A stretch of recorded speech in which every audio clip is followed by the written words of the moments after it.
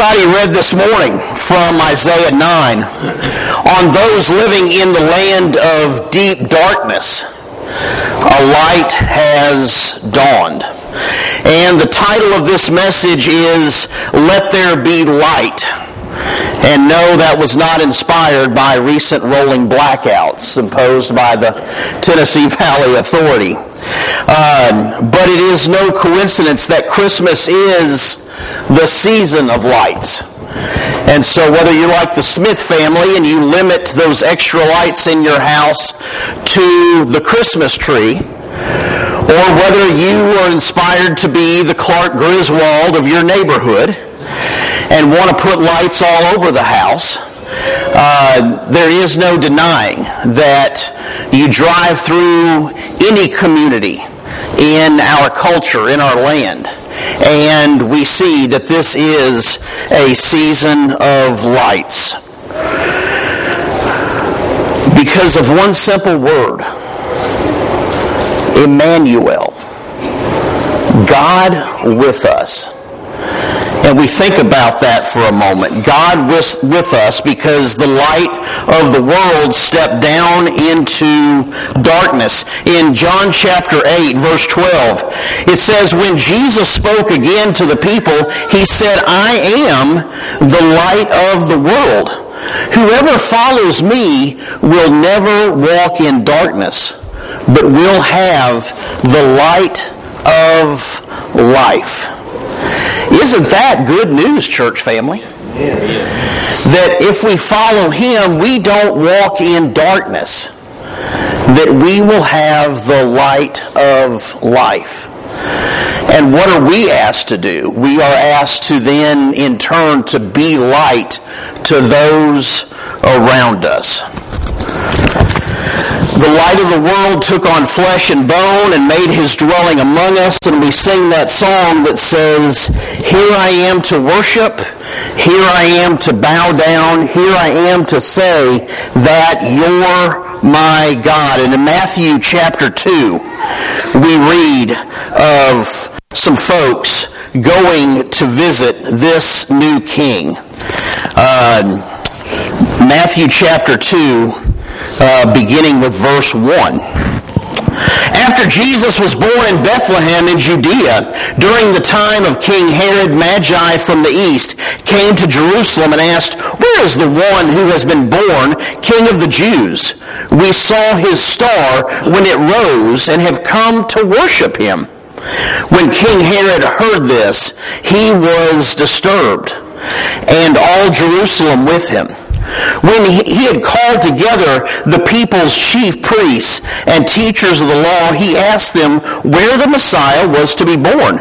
In Bethlehem, in Judea, they replied, for this is what the prophet has written, but you, Bethlehem, in the land of Judah, are by no means least among the rulers of Judah. For out of you will come a ruler who will shepherd my people Israel. Then Herod called the Magi secretly and found out from them the exact time the star had appeared. He sent them to Bethlehem and said, go and search carefully for the child. As soon as you find him, report to me so that I too may go and worship him. After that, they heard the king. After they had heard the king, they went on their way. And the star they had seen when it rose went ahead of them until it stopped over the place where the child was. When they saw the star, they were overjoyed. On coming to the house, they saw the child with his mother Mary, and they bowed down and worshipped him. Then they opened their treasures and presented him with gifts of gold, frankincense, and myrrh. Now, we know from reading over in Luke chapter 2 that when it came time for on the 8th day for them to present Jesus in the temple, because that was the custom, that was the requirement, is that the firstborn male in a Jewish family would go and be presented in the temple. And we know from reading that Mary and Joseph are poor, because what they bring as an offering are the two birds. Now, in the Levitical law, it requires a different offering. But it stipulates that if the family is poor, they can bring birds as their offering. And so there were Mary and Joseph bringing birds for their offering that signify that these people were poor. And so these magi come, and they're also known as wise men and kings. Very likely that king reference coming from Isaiah 60 or Psalm 72 when it says that kings will come and bow down to him. Isaiah 60 telling us what the gifts would be. And so here those prophecies are fulfilled. And they bring those valuable, precious gifts of gold, frankincense, and myrrh. Items, incidentally, that would have been found in the tabernacle or the temple. Items that, incidentally, are very valuable. These items had universal currency in this culture. And so if we were to read on in Matthew, we would see that this family had to flee to Egypt. Now, if you know anything about travel, travel costs money. And so you're going to go and you're going to stay somewhere and you're going to go and you're going to have to eat out, so to speak, then it's going to cost more money than if you're home eating the ham sandwich, right, church? That's just how it is with travel. And I don't know about y'all, but when we travel, we tend to eat better and we tend to shop more. And so, yes, when we go out of town, it's that feeling of, hey, I don't want to eat any place that we have back home, right? So we're not doing Hardee's or McDonald's. We're eating at nicer places. And so, think about it. You're poor, and you're getting slapped by evil. And some of you know what that's like. Maybe you've not had a ruthless king named Herod after you, wanting to kill your child, okay, because of pure evil and jealousy. But maybe you know what it's like for life to kind of keep kicking you in the teeth. You know what it's like to hurt. You know what it's like to feel sort of down and out. You've had those seasons in your life where things didn't always go well. And so here they are. They've taken on a role that they were chosen for. They didn't sign up. They didn't volunteer. They didn't ask. But God chose them. And so they're about to embark on a journey to a different country. And what is given to them in honor of this child, but gold, frankincense, and myrrh. God funded their trip, I think, with these gifts. How many times in life can you look back and say, I got what I needed just in time? Yeah. God's been doing it for thousands of years, brothers and sisters. And He's not going to stop now. And that's good news, isn't it? Yeah. Like, how in the world would we have funded this trip? I wonder if they ever said. Without those dudes showing up from the faraway land in the east and bringing us gold, frankincense, and myrrh. Things so valuable that people poor like Mary and Joseph could probably have never imagined what it was like. I had a conversation with a friend the other day, and he said, I'd like to know what it's like, to have $1 million. And I said, yeah, I would too. I could do some good with that. I could do some good with that. It wouldn't change my life in the sense that it doesn't buy happiness. It doesn't, I lived long enough to know that. Some of the most miserable people I've known were people who were wealthy. And I go to a place like Honduras, and some of the poorest people on the planet are some of the happiest people I've ever been around. And so we know it doesn't buy happiness, but I think I could fund some good with it, that's for sure. But here they are, thinking, just imagine looking at each other and saying, did you ever think we would have, somebody would bring us this stuff? And then they find out, not too much longer in the future, why God provided them with that stuff. That was their traveling money. Because God provides for His people. And yes, sometimes He provides just in time, just so we will know this isn't anything I've done. This is from the Lord. And so, as we move along, I want us to take a look at Luke chapter 2.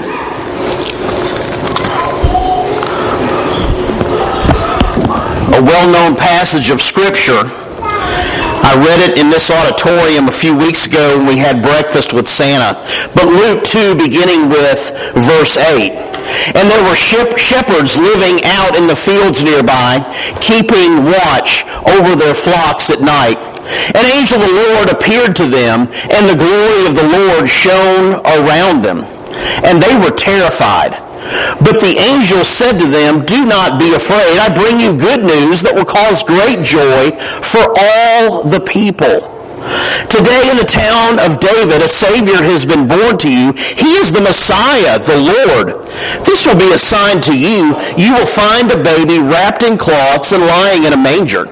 Suddenly a great company of the heavenly host appeared with the angel, praising God and saying, glory to God in the highest heaven, and on earth peace to those on whom His favor rests. Now, the word used in Luke 2:14 for peace is this Greek word, eirene, and it means exemption from the rage and havoc of war, peace between individuals, security, safety, prosperity, the tranquil state of a soul assured of its salvation through Christ. Oh, I love that definition. Let me read that again, church family. The tranquil state of a soul assured of its salvation through Christ. Yeah. Oh, y'all did good right there. You amen to just the right spot. Yeah. Man, that the soul is assured of that kind of peace. Now, according to Isaiah's prophecy, not only did the birth of Jesus bring everlasting peace, but peace that would also increase. Everlasting and ever-increasing peace are brought to us by Jesus. The word Isaiah used for peace is that Hebrew word shalom.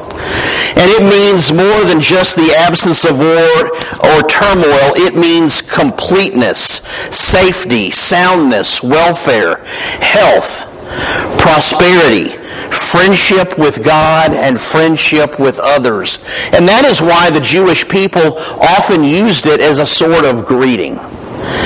This greeting that would say not just hello, or how's it going, what's up, but this greeting that would say, I care for you enough as another human being that I wish you this kind of peace, that I wish you completeness, that I wish safety upon you.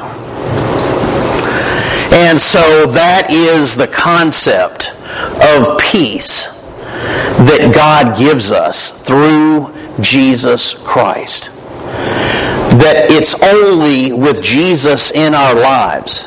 It is only because of the shed blood of the Lamb that we can feel at peace. Got a couple of scriptures that I want to read. For from Romans 5, verse 1. Therefore, since we have been justified by faith, we have peace with God through our Lord Jesus Christ. And from Philippians 4, verse 7, and the peace of God, which surpasses all understanding, will guard your hearts and your minds in Christ Jesus. And I got to say, Philippians 4:7 is one of those most mysterious and yet comforting verses in New Testament Scripture for me.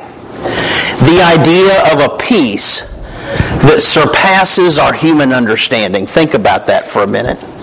If you've ever had that moment, church, that moment where just in the midst of turmoil, in the midst of stress, in the midst of grief, that there was this sort of calmness that came over you when you just gave something to God. And so when Paul writes it right there, he's saying, and I think he's speaking from experience, but that God gives us a peace that we can't explain or fully understand. But yet, when you receive it, you know it. And if you've ever received it, you know it. I think I've told the story once before, but I'm reminded of Norman Lyle, one of the guys that I worked for when I worked for Lyle Energy before I went into ministry.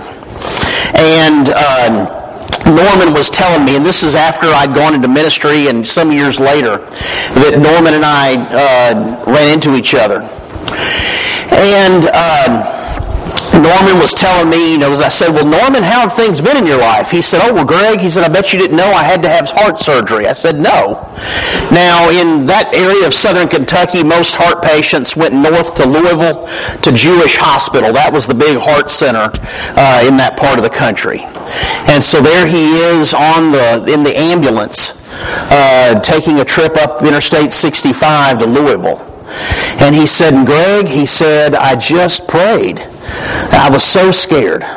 Now, Norman's a big man. Norman was like, 6'3", and he was just a big, burly guy, had worked in the oil field all his life, since back in the 1950s. And I'd never heard Norman use that kind of language about his life and about his state of being. And to say, Greg, I was scared.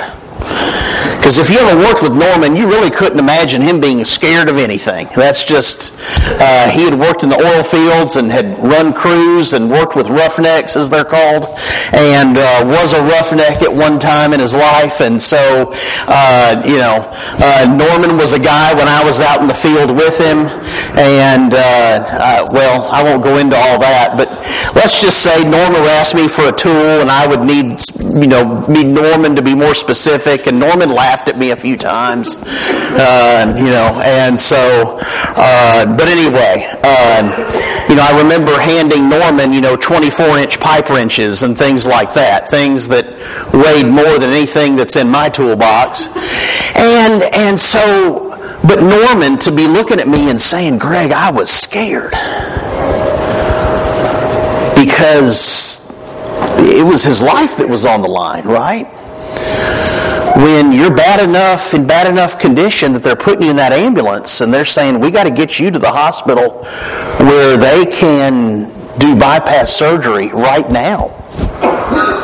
And so Norman says, I'm in the back of that ambulance going up I-65. And he said, and I just had nowhere else to turn but God.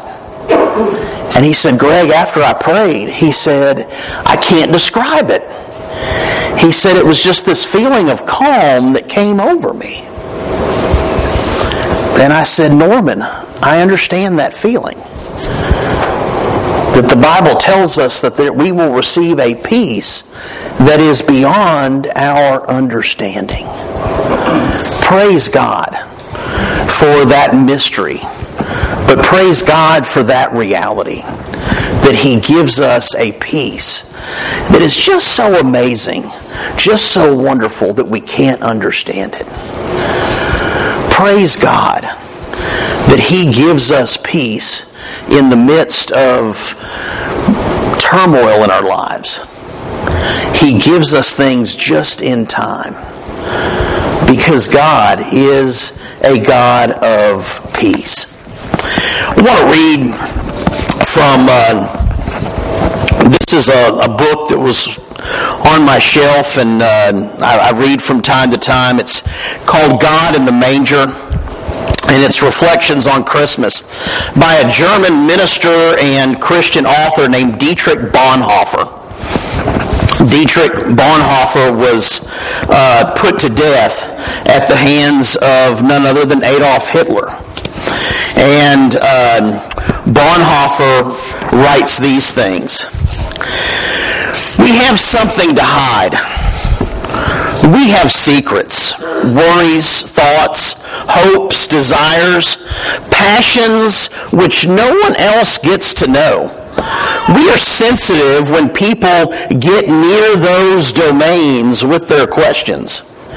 And now, against all rules of tact, the Bible speaks of the truth, that in the end we will appear before Christ with everything we are and were. And we all know that we could justify ourselves before any human court, but not before this one. Lord, who can justify themselves? Out of His selfless love, out of His sinless nature, Jesus enters into the guilt of human beings. He takes it upon Himself. A sinless nature and guilt bearing are bound together in Him. And the sinless one, Jesus, takes guilt upon Himself, and under the burden of this guilt, He shows that He is the sinless one. And where I'm going with this, church, is that this is the ultimate reason of why we celebrate the birth of the Savior. Because of what we know that Savior does for us later, right? Lord Jesus, come yourself and dwell with us. Be human as we are, and overcome what overwhelms us. Come into the midst of my evil. Come close to my unfaithfulness. Share my sin, which I hate and which I cannot leave. Be my brother, thou holy God. Be my brother in the kingdom of evil and suffering and death. Sermons that he preached in the late 20s and early 30s. And so, church family, in closing, I just want to say that this light that came into the world brings us peace. It brings us a peace that we can never fully grasp or understand. But praise God that God loves us enough to provide us that peace. Praise God that He loved us enough to let Jesus take on the guilt and the shame of the cross. That sin that we don't like, but that sin that we have trouble getting away from, that Jesus died even for that sin. That He shed His blood even for that sin. A God who doesn't say, clean up your life, and then you're good enough to come and worship me. No. A God who says, come as you are. Come in your pajamas if you have to. Come with a greasy head because you didn't have no water pressure if you have to.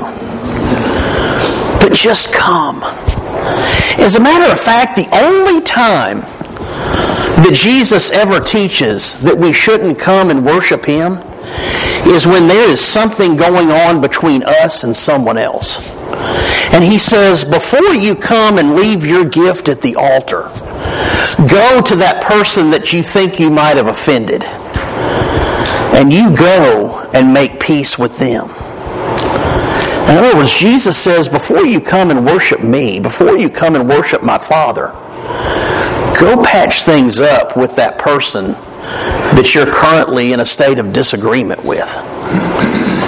Because, as we talked about last week, church, what are our two jobs, right? To love God and to love others. And that when Jesus teaches His disciples how to pray, He says, Lord, forgive us our sins as we have forgiven those who have sinned against us. Hey, Baker. Just a happy child. But yeah, God says, hey, you want me to forgive you? Learn to be good at forgiving other people. And it's a challenge. No one pretends it's easy. But this God who loves us enough to shed His blood for us, this God who loves us enough to give us His peace, is a God that helps us work through all the challenges, all the difficulties, all the pits of misery that we might find ourselves in. And that, church family, is not just good news, that is great news. If you're with us this morning and you have not yet availed yourself to salvation through the blood of the Lamb, then we offer an invitation so that you can come forward and say one simple thing: I believe that Jesus Christ is the Son of God. We've seen it with a couple of folks lately, and we've been able to rejoice with a couple of recent baptisms. We praise God for that. But there's room in God's kingdom for more. And so we give you the chance to enter the waters of baptism and change your life forever. And if you're here this morning and you have something that's weighing on you and you'd appreciate the prayers of this body, then we invite you to come for that reason as well. Let's stand and sing.